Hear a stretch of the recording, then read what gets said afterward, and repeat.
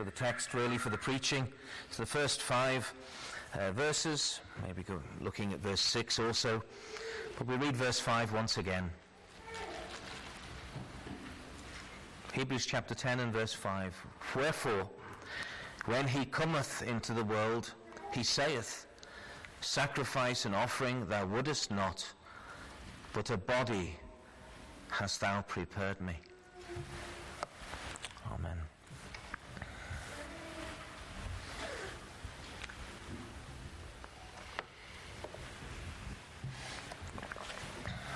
There are many, many millions, if not even billions, around the world today who are eating and drinking and exchanging gifts. And they've spent a lot of money on decorating the house, their own house, on the inside, on the outside. Even my own unbelieving family in the UK will spend time and effort and money in celebrating everything to do with Christmas. They'll have their trees and they'll have their crackers, if you have them over here, I don't know. But they have all sorts of things that they've prepared and they've brought in and do all things except anything to do with the reason for the season. And the immediate answer, if I use that phrase, is well, it's Christ. And I'd say, no, it's sin. Sin is the reason. And I say that not because I want to be different, but because that's what the Bible says. The reason for the miracle of the incarnation was to deal with the depravity of sin that God's people were overwhelmed with. Whether they knew it or not, it needed to be dealt with. And it needs to be dealt with once and for all. But of course, when it comes to this secular Christmas, sin is not mentioned at all. It's not even mentioned. There are nativity plays, there are pretty lights, there are decorated trees. But barely ever is the truth and the depth of Matthew 1 and verse 21 ever mentioned. And if it is mentioned, it's quoted, and they move on to the lambs and to the other aspect, which are very attractive to the world, but the core of the gospel, the core of the beginning of Christ's existence on earth at his birth, but even the conception 9 months earlier, is what Matthew 1 and verse 21 says. And I'll quote that verse to you. And she shall bring forth a son, these are the words of the angel to Joseph, and thou shalt call his name Jesus, for he shall save his people from their sins. So there we have it.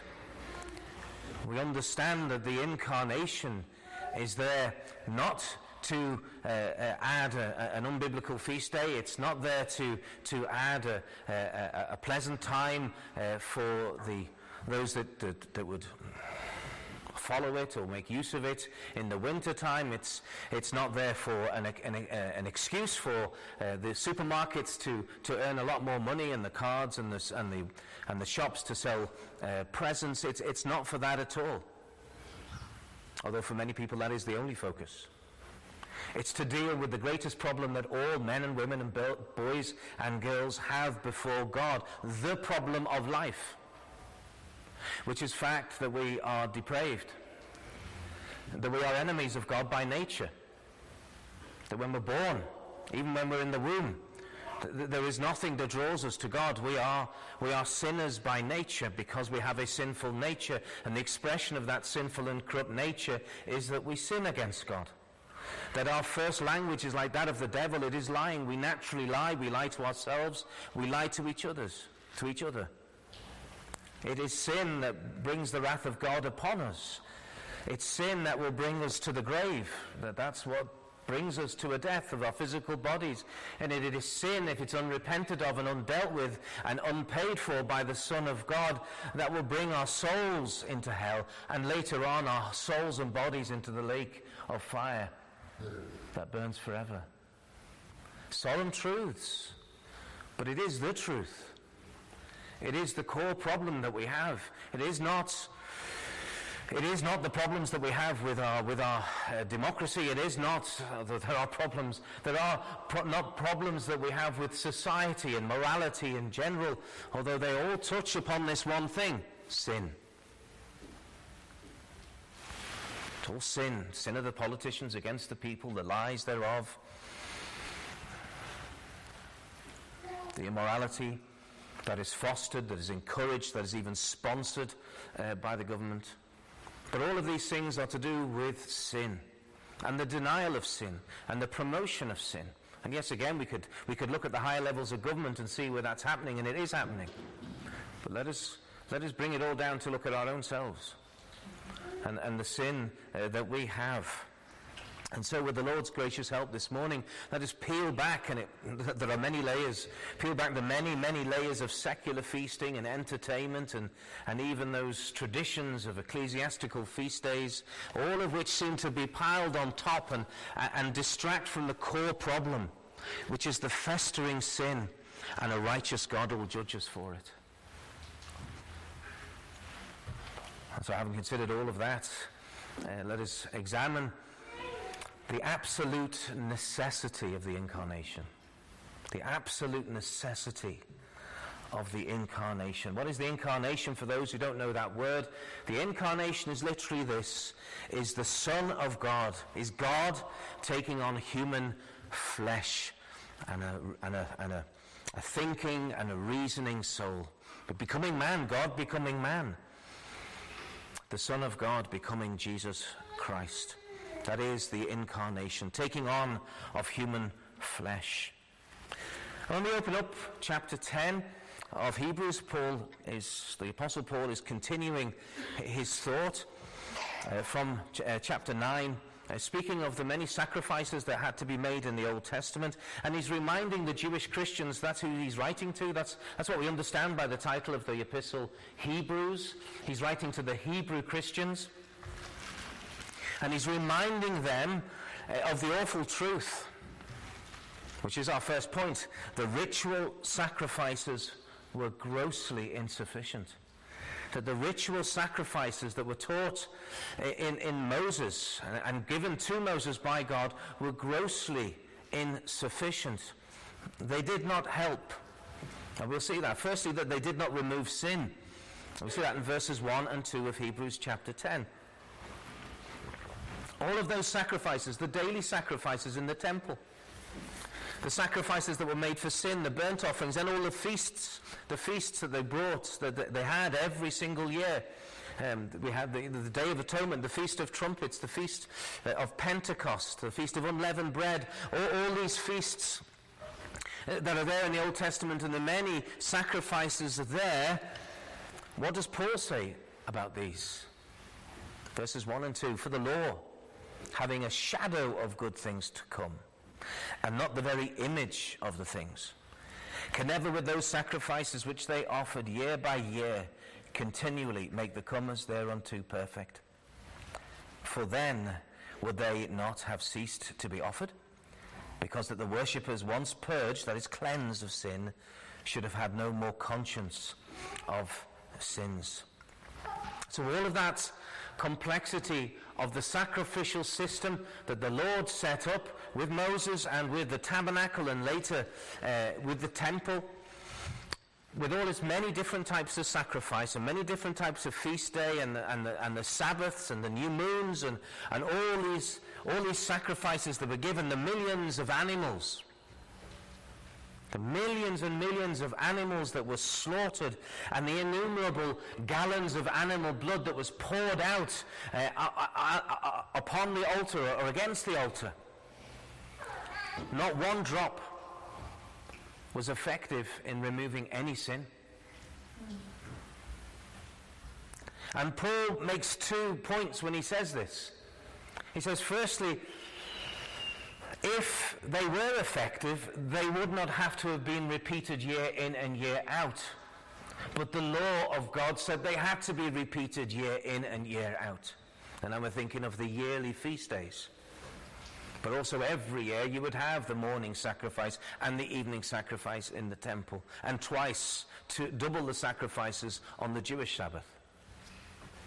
It wouldn't have to be repeated, for that sin would have been purged. It would have been cleansed if it had. It would have been, as it were, in the first year of following the law of Moses there in the wilderness. All the different sins in all the different ways would have been dealt with, and that would have been the end of the sacrificial system. If the Old Testament sacrifices could have removed sin.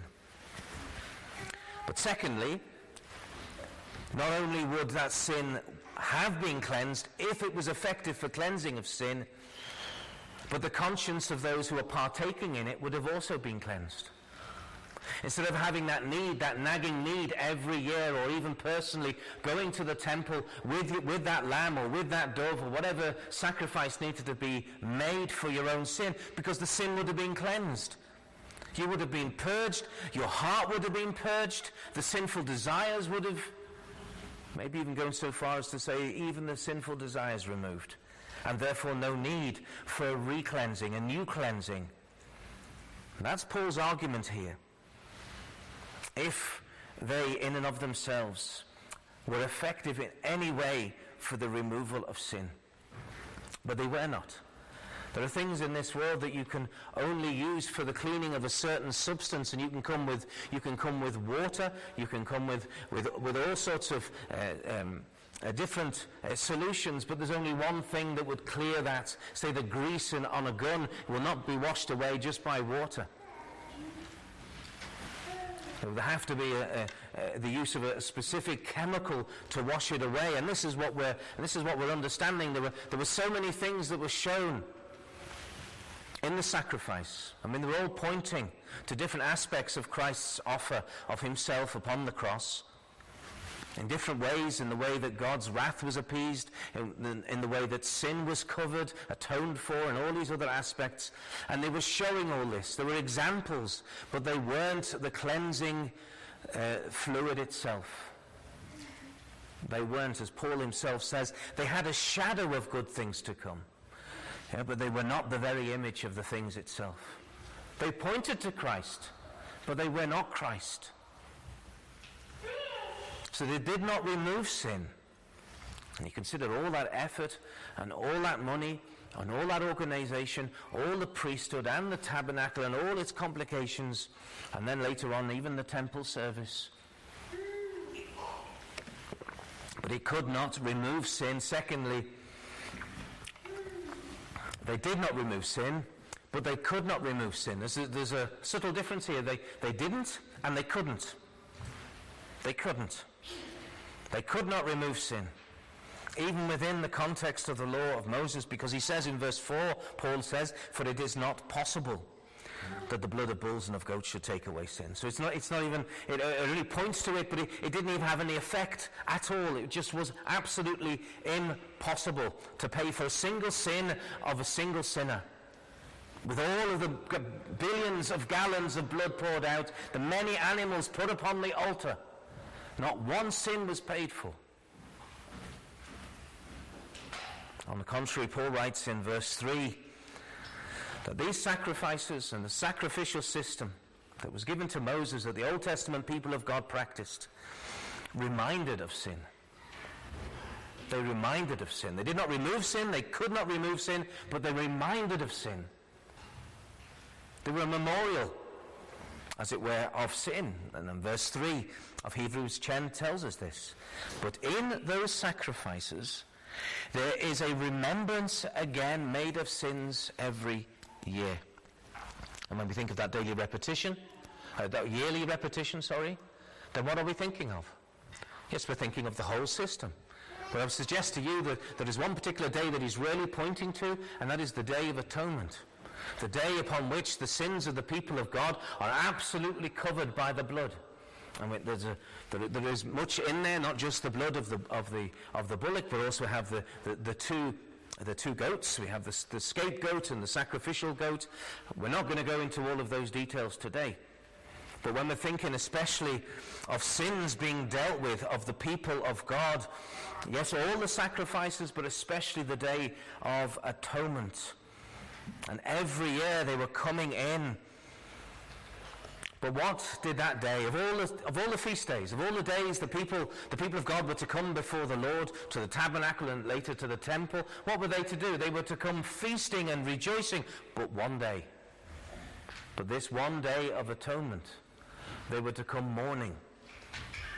Because it was a day that reminded the people that their God that they served, Jehovah, was a holy God. He was a merciful God. He was a righteous God, and yet they were a backsliding people. They were a faithless people. They were a sinning people. And they knew what sin was because the Lord told them in detail. They understood that these are the sins of the heathen. You will not do them. The people of God were to be holy as God is holy. And so they were reminded, here is a sacrifice for sin. I'm a sinner. I need that sacrifice. So they were reminded of sin, year in and year out. And so it is at this sacrifice, these sacrifices, the yearly ones, especially the Day of Atonement, that the believing Jew has a moment for self-reflection.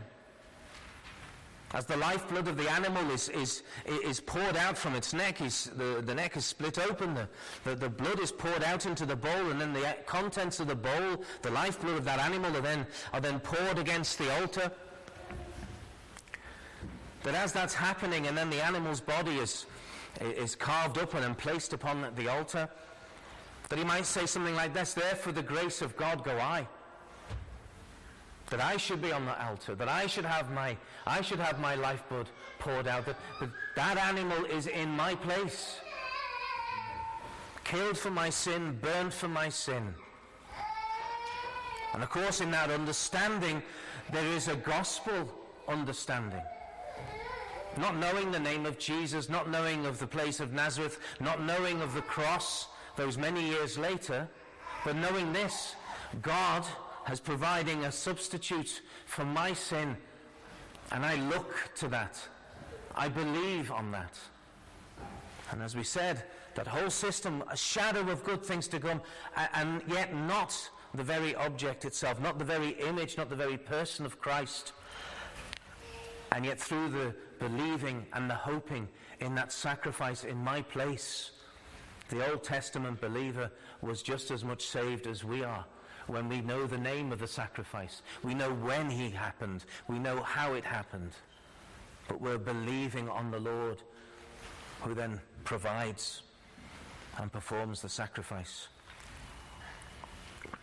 And so then, in truth, when we have the Day of Atonement, which is a day of mourning, a day of humiliation, a day of remembering our sins against God, the Jewish sinner, the believing Jewish sinner, is brought to a realization that they have sinned against God. And even this year again, I am no better. I may have worked harder, I may have attended more diligently, and yet I am still a sinner before a holy God. So not only is he reminded of his sin, but I'll say this also: God is reminded of your sin. God is reminded of a sin, because what does he do? He comes in, and this is why the Lord is very strict about where he is worshipped in the Old Testament. That you come into the tabernacle, or you come into the temple, and you come into the presence of God, who knows your sin afar off in any case. But there you are, coming into his very presence. And as it were, God sees your sin, and God himself is reminded of sin. But in those sacrifices there is a remembrance again made of sins every year, both to the sinner and to the Lord. So they did not remove sin, these sacrifices. These bulls and these goats, these lambs, these doves, they did not remove sin. And they could not remove sin. They reminded of sin, and therefore, in and of themselves, and this seems almost contradictory to everything that we understand, they did not satisfy God.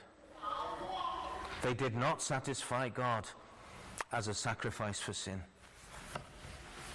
They did not sacrifice God, and that's revealed in the middle of verse 5, which is the verse that we're really looking at. Sacrifice and offering thou wouldest not. Sacrifice and offering thou wouldest not. And so that system of sacrifices, it pointed to the inability of man. It points to the inability of man to remain sinless. He can't remain sinless because man himself is born, is conceived in iniquity and sin. He's born being iniquitous and sinful. And that's why the cute little 2-year-old toddler that you have running around your house or whatever lies, steals, hits, is disobedient, has a tantrum, and all these things, because it's in them. And of course, as they grow older, that becomes a little bit more sophisticated, with the lying, with the stealing, with the deceit. And as one grows up to be an adult, it becomes even more, in many ways, hidden.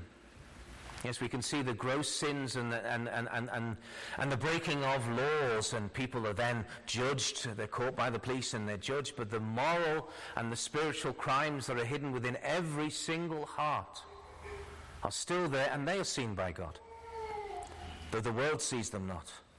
Though you're able to hide them, or able to make excuses or white lies to cover them, yet it's still in there.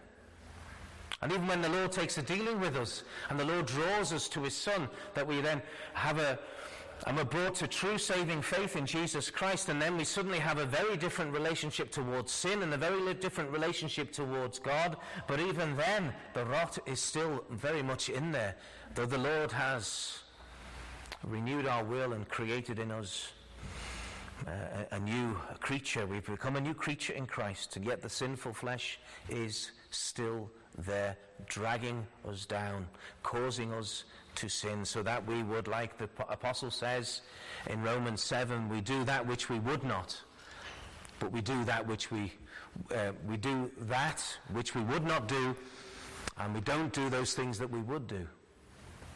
We have holy desires in the new creation, and yet we're stood in the way by our own flesh. We desire to be gracious, we desire to be friendly, and yet the pride and the self-righteousness and the spiteful tongue and whatever else it might be gets in the way and drags down the name of Christ, even in our own heart and in our own experience. So this system of sacrifices, this complicated and full system that deals with so many aspects of sin, if we were to open up and examine it, Leviticus chapters 1 to 6 gives us much of the truth of what that's about.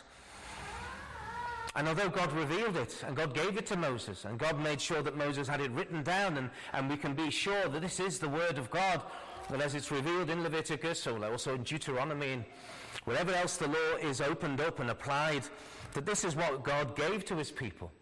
This was the means of grace that he gave to his people then. God revealed it, God commanded it, God ordained every detail of tabernacle and then temple worship. He did it all, and yes, what do we understand what we had in the call to worship this morning?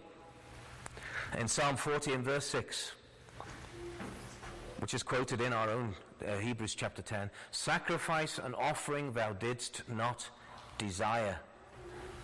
Mine ears hast thou opened, burnt offering and sin offering hast thou not required. And again, this may seem a contradiction, but it's not just there in Psalm 40. Again and again from the prophets, from the very first prophet Samuel, all the way, being the last judge and the first prophet Samuel, all the way up to the prophet Amos, we have clear indications in the scriptures that these offerings were merely signposts. They were foreshadowings. They were a shadow of good things to come, as Paul says in chapter 10 and verse 1 of Hebrews. That they were merely signposts, and the signpost is not the destination. They were merely foreshadowings of a greater and a truer sacrifice yet to come. 1 Samuel 15 and verse 22. It says this, and Samuel is rebuking King Saul. He says, hath the Lord as great delight in burnt offerings and sacrifices as in obeying the voice of the Lord? Behold, to obey is better than sacrifice, and to hearken than the fat of rams. And so we understand from that, and from a number of the other quotes that I could give, is that it's the attitude that's given. God is not interested in religion. He's not interested in religious rules in and of itself. He's interested in the heart, that you would come before the Lord honestly, penitently. It's better to obey God than to bring a religious ritual or to bring a religious service. Yes, the service is needed, but it's far better to obey than give sacrifice. That is The reason why the Lord says this, even though he has established the sacrificial system in Moses, is because that is in the very heart of you and me. It's in the very heart. And therefore, if it's in the heart, it comes out in the actions. That we are disobedient. We're rebellious, and yet we'll carry on with all our religious doings. We'll attend church, we will open this and that in prayer, and yet there's still a heart of rebellion within us, and God says, no, I am not pleased with that. To obey is better than sacrifice. We think sacrifice is better than obedience in our own fallen nature, but it is not. Psalm 51, that great psalm of David's penitence, repentance, and humility with all of his sins regarding Bathsheba and Uriah the Hittite. And he says in verse 16 of Psalm 51, "For thou desirest not sacrifice, else would I give it. Thou delightest not in burnt offering." And again, that seems so contradictory with what we understand of the sacrificial system. And again, Isaiah 66 and verse 3, but I won't go into it. Jeremiah 6 and verse 20 for those who might be taking notes. And Amos, we'll finish with the quote from Amos 5 and verse 21 and 22. This is what the Lord says to his people. He says, I despise your feast days, and I will not smell in your solemn assemblies. Though ye offer me burnt offerings and your meat offerings, I will not accept them, neither will I regard the peace offerings of your fat beasts. So really there are two sides to this coin of the Lord despising these offerings and these sacrifices, which the Lord had commanded through Moses, is because they are brought hypocritically. They are brought without due humility before God. They're brought as the Pharisee and the hypocrite would bring them, and the Lord is not pleased by that. But also this, they are merely shadows. They are merely signposts. They are merely pointing to that sacrifice which would please the Lord, the aroma of which was a sweet-smelling savor to God himself. And that is really the point that we see here. The sacrifices, they have their problem. They bring remembrance of sin. They do not purge sin. They cannot purge sin. And they do not please God because they are not the blood of Jesus Christ. And what was true for the Old Testament people of God is true for the New Testament people of God.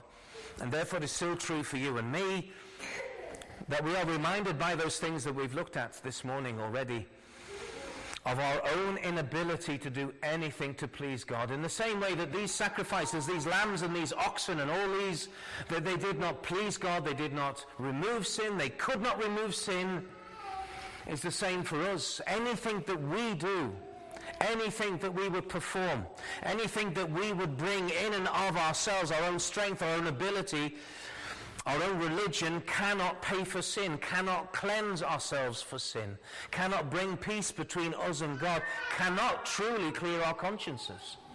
Now we know that man has invented so many ways to suppress the voice of conscience, be it by alcohol or drugs, or by telling yourself lies, or pointing to a date many years ago when I gave my heart to Jesus, and yet my life, my thoughts, my desires, and the words of my tongue speak otherwise.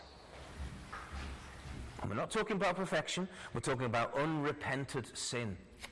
Contradicts this.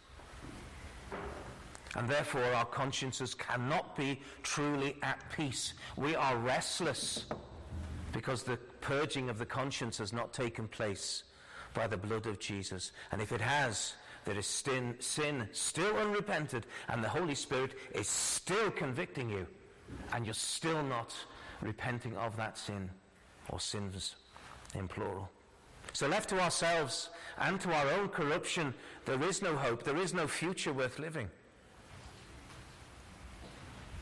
And you may be very diligent in religion. You may be very strict in keeping rules and commandments. You may be of the type that will add to the law, add to the commandments of God. So what the Pharisees did, of course.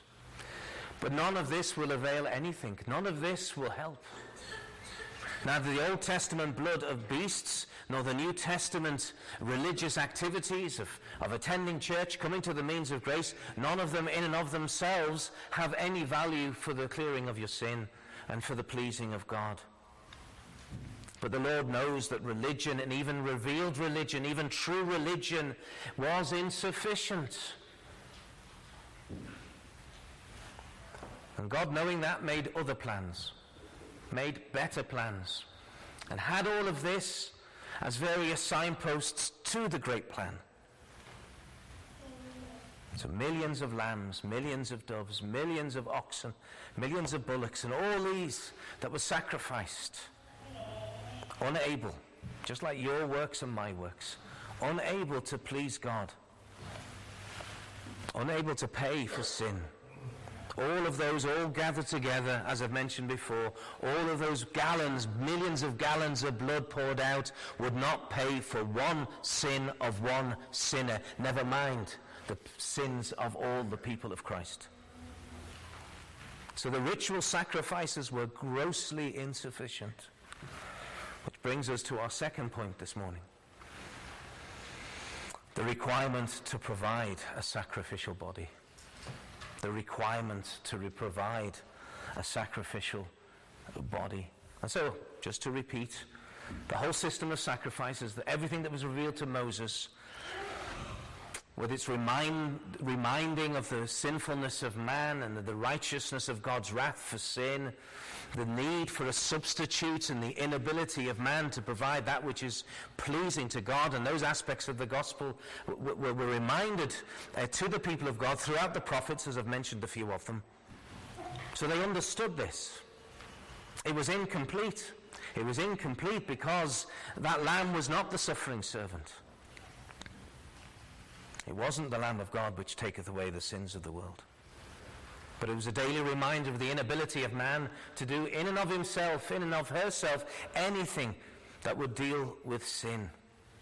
But as I said, these sacrifices are all signposts to God's ability to deal with sin. Not only pointing out our inability to deal with sin, but pointing to God's ability to deal with sin completely and absolutely. Verse 12 of chapter 10 says this. But this man, speaking of Jesus Christ, after he had offered one sacrifice for sins forever, sat down on the right hand of God. One sacrifice for all sins, and yet all of these sacrifices for no sin. Again, the Lord often has these great contrasts for us in the scriptures that we could see one thing and then understand its very opposite contrast. Our inability, God's absolute ability. All of that blood that constantly poured out, and yet to no avail in and of itself. Of course, the belief and the faith in what God is saying through that, of course, there was the Lord used that to bring people to salvation. But none of that blood worked, and yet the blood of the one sacrifice of Christ for all sins, for all his people, forever and ever. Again, that great and glorious contrast. So in God's ability to deal with sin, there is the promise that is made. There is a promise that has been in the scriptures from the very beginning. We see that in verse 7 is mentioned to us. But the work of God is never separate from what he reveals to his people. Verse 7 says, Then said I, this is Christ speaking, I come in the volume of the book it is written of me, to do thy will, O God. And again quoted from Psalm 40, this time verse 7.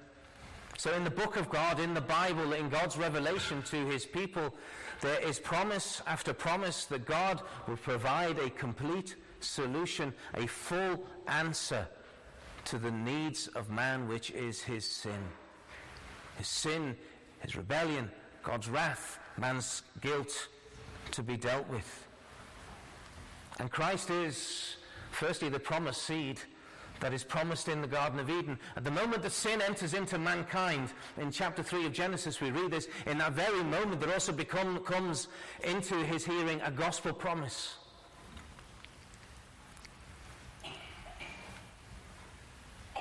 As the Lord has spoken to Adam, and then he's spoken to Eve, and he's spoken with Adam, and he's spoken with Eve, and then he speaks against the serpent. He says in Genesis 3 and verse 15, he says, "And I will put enmity," you will be foes, you will be enemies, "between thee and the woman," speaking to the serpent, speaking to the devil, "and between thy seed and her seed. It shall bruise thy head, and thou shalt bruise his heel." So Christ is that promised seed from the very beginning, from where sin enters in and sin begins its corrupting power upon Adam and Eve and upon all those that are descended from Adam and Eve, which, if we were to put up our hand, would be everybody here, of course, everybody on the planet, every human being. And yet God gives that promise even then, that there is a promised seed to come, a promised child, a promised offspring. So he's the promised seed, but he's also the promised prophet. So this seed who would yet come is a prophet of God, who would speak the word of God. And it's Moses that gives that truth, and we could go through the whole scriptures, we won't, we just keep it there. That the promised prophet in Deuteronomy 18 and verse 15, it says, "The Lord thy God will raise up unto thee a prophet from the midst of thee. Of thy brethren, so art you.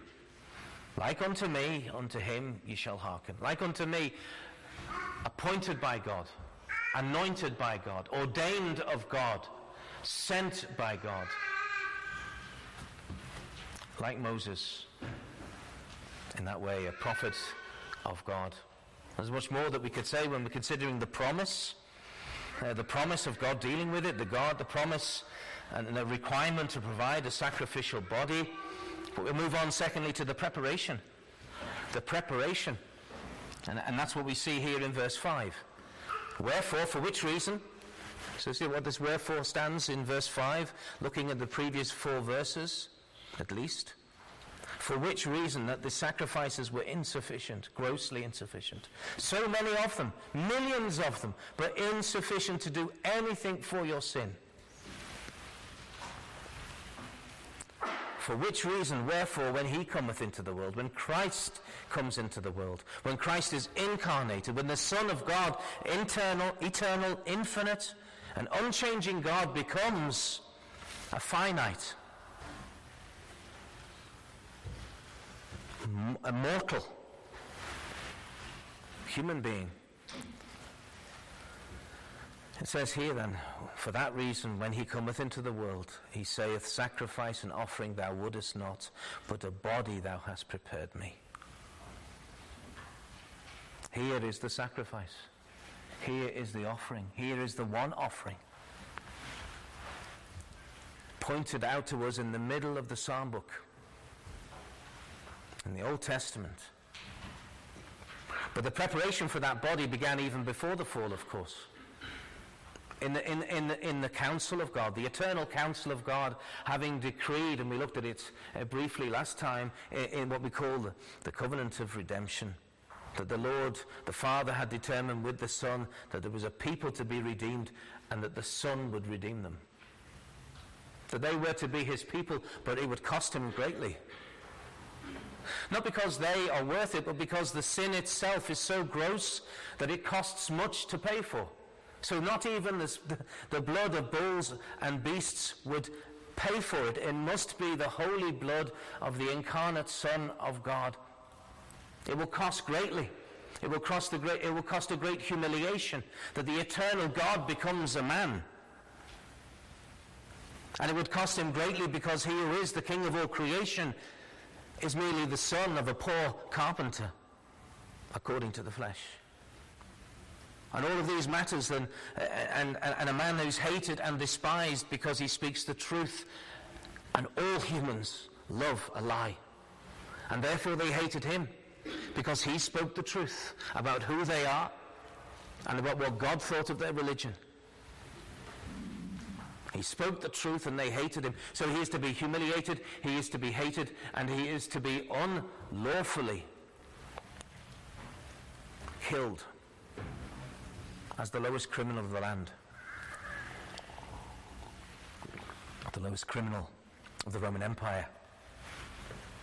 He will be humiliated and have humiliation upon humiliation, despising upon despising, instead of he who is glorified and worshipped by angels, by cherubim, by seraphim, calling out, Holy, holy, holy is the Lord, the Son of God, the Father, the Son, and the Holy Ghost. Instead of him receiving all that worship which is his due, which he deserves, which is his, he is to become a despised human being, humiliated and hated and then killed. Why? To save his people from their sins. Because sin is so gross. Sin is so terrible. And brethren and sisters, our understanding of sin is so light. So superficial. We think we can get away against clear scriptural commandments and how we're to treat God and treat each other, how we're to worship him, how we're to love him, how we're to treat each other is clearly written in the scriptures, and yet we can lie to ourselves and deceive ourselves. Oh, that doesn't matter. Oh, that's not so important. Or I have a reason for disobeying that. It shows that we have no true holy allergy for sin. We should flee sin and all the appearance of sin. But we don't. We make excuses for sin. We hide sin. We have bosom sin. But God knows what sin is. God knows that it is that spiritual and moral cancer upon which his wrath must eternally fall and burn away. And so it cost the Father greatly to send his Son, so that whosoever will believe in him should not perish but have everlasting life. But the Son must perish. The Son must be under the wrath. The Son must have all the sins of all his people put upon him and upon his flesh. And Christ said, yes, Father. The unlovable I love. The hate-ridden I have affection for. Father, yes, I will be their kinsman redeemer. I will take on their flesh spotted, their flesh in the appearance of sin, but he was without sin. I will take it on. I will take the humiliation. I will take the hatred. I will take on this death. I will be despised by the multitudes, baying for my blood and despising me, because I love my people.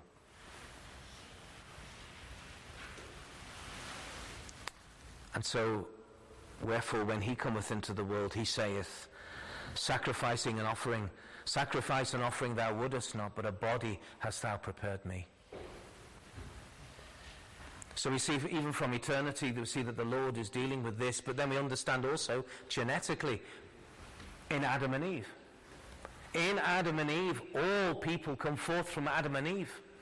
And so genetically, all the information for all that have ever existed was in Adam. And Eve came forth from Adam. And how the Lord works that out is, of course, one of the great wonders of the Lord. How is he able to do that? Well, he's able to do it because he is able to do it. He's able to do all these things. And so even within the loins of the unfallen Adam, all of those that would be brought forth and would yet live are there in some way. And yet what do we see with Christ, though? To try to understand these things, because we're spoken of again and again a number of times in the scriptures, only a handful, speaking of the lineage of Christ, the genealogies that are shown unto us, that we understand that from Adam, in Christ's lineage, we have him in the line of believing Seth, of Abraham, and even later on through the line of Judah, and David being the first king upon the throne of the house of Judah, and all the way down to Mary as his mother according to the flesh. And yet he has no earthly father, lest that promised seed would be corrupted by sin. And yet through Mary he takes on that body. He receives that body from Mary, as it were. in that sinless and that holy conception of Christ in the womb of the Virgin Mary. And what do we have then? A heavenly and divine Father and a sanctified earthly mother. We've looked at this a couple of years ago, what those words mean in Luke. The Son of God becoming truly human, he is God incarnate. And what do we then see? Conceived by the power of the Holy Ghost, carried for 9 months in Mary's womb, and birthed in humble and inglorious circumstances, born like a lamb in a stall outside Bethlehem, born to die, and to die as the Lamb of God, which taketh away the sins of the world. And all of that was promised, and all of that was planned, and all of that was performed by God in due time. Again, there are so many details that we could draw out of the Old Testament, even seeing that the Lamb of God was also the suffering servant, that he is the king who is to come and defeat. And we think of a king coming and conquering earthly enemies. No, he came and conquered spiritual enemies. Sin, Satan, death. That's what he came to conquer, and he did. All of these promises, all of these plans, these eternal plans and plans that we see carried out in history were performed by God outside of you and without your help. And yet it was all done to save you. It was all done to save you. To save whom? To save those who are the people of Christ. And that's what we understand. That, yeah, thou shalt call his name Jesus, for he shall save his people from their sins. And so the question then is why do you still look to yourself? For many do. And even after salvation, many still look to themselves. It is a sinful habit that's still there. The Old Testament believer, when looking at the sacrifice, was being taught to look at something outside of himself and beyond himself in God's provision and God's way of dealing with sin. There are many religions and philosophies in the world that do not demand sacrifices of animals, but the Jewish religion did for this very reason. That you were to look to that sacrifice for the dealing of your sin, and in the same way the New Testament believer is to look unto Jesus as the author and finisher of our faith. He who is God's undeserved and gracious provision is the only way to deal with sin. So understanding everything and the complication and the manifold truths of the Old Testament worship, let that be an example of your own self-righteousness. That all these things that could be done would not pay for one sin. But the one payment for sin and the one way for the payment of sin is Jesus Christ and the cross. And therefore, sinner, you are to believe on Christ in order to have your sins dealt with by him, whose one drop will purge your soul forever and ever. And also believe it, it's still Christ that has dealt with all your sins. It's still Christ, and only through him do we have peace with God. And so we must let go of all these ideas that works and efforts and private devotion and strictness and standards and anything to do with our own works and our own abilities add anything to the incarnation and the crucifixion of that incarnated body. They add nothing. Human pride says otherwise, but human pride is a liar. It adds nothing. None of them are even equal to one drop of his blood. They buy nothing, they pay for nothing. These works. Because if you do look to your own works, you may say, I look to Jesus, but you look to Jesus and your own works. Essentially what you're saying is Christ is insufficient. His blood is not enough. In essence, you've become a Roman Catholic. A bit of you and a bit of God. But have we not understood from these verses? It's nothing of you. It's all of God. And that's the core truth of the incarnation. Man was and is destitute of any hope of salvation, even by the strictest and revealed religion. The strictest and truly revealed religion could not save. But faith in God's promises.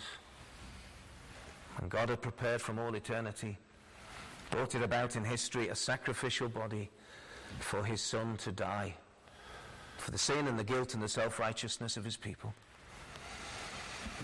And as your salvation, believer, was undeserved, as we close now, so was the salvation of everyone Christ has saved. We have not deserved it.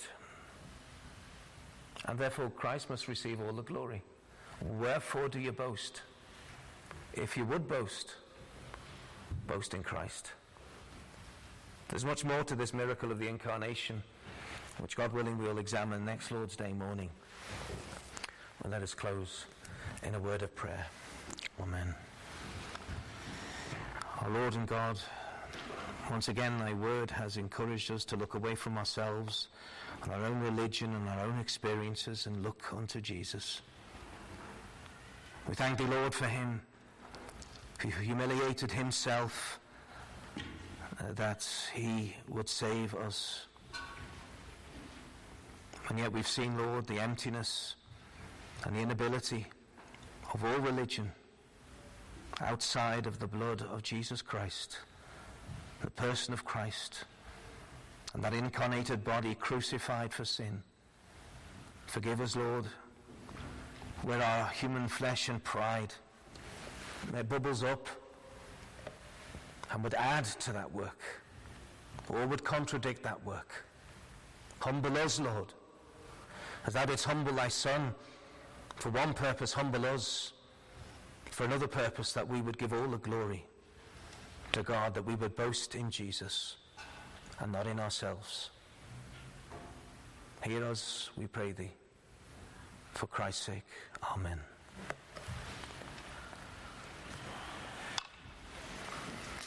Please pick up your hymn books to hymn 127. Hymn 127. The Saviour of the world. I cannot tell why he whom angels worship should set his love upon the sons of men, or why a shepherd he should seek the wanderers to bring them back, they know not how or when. And we stand to sing these 4 verses.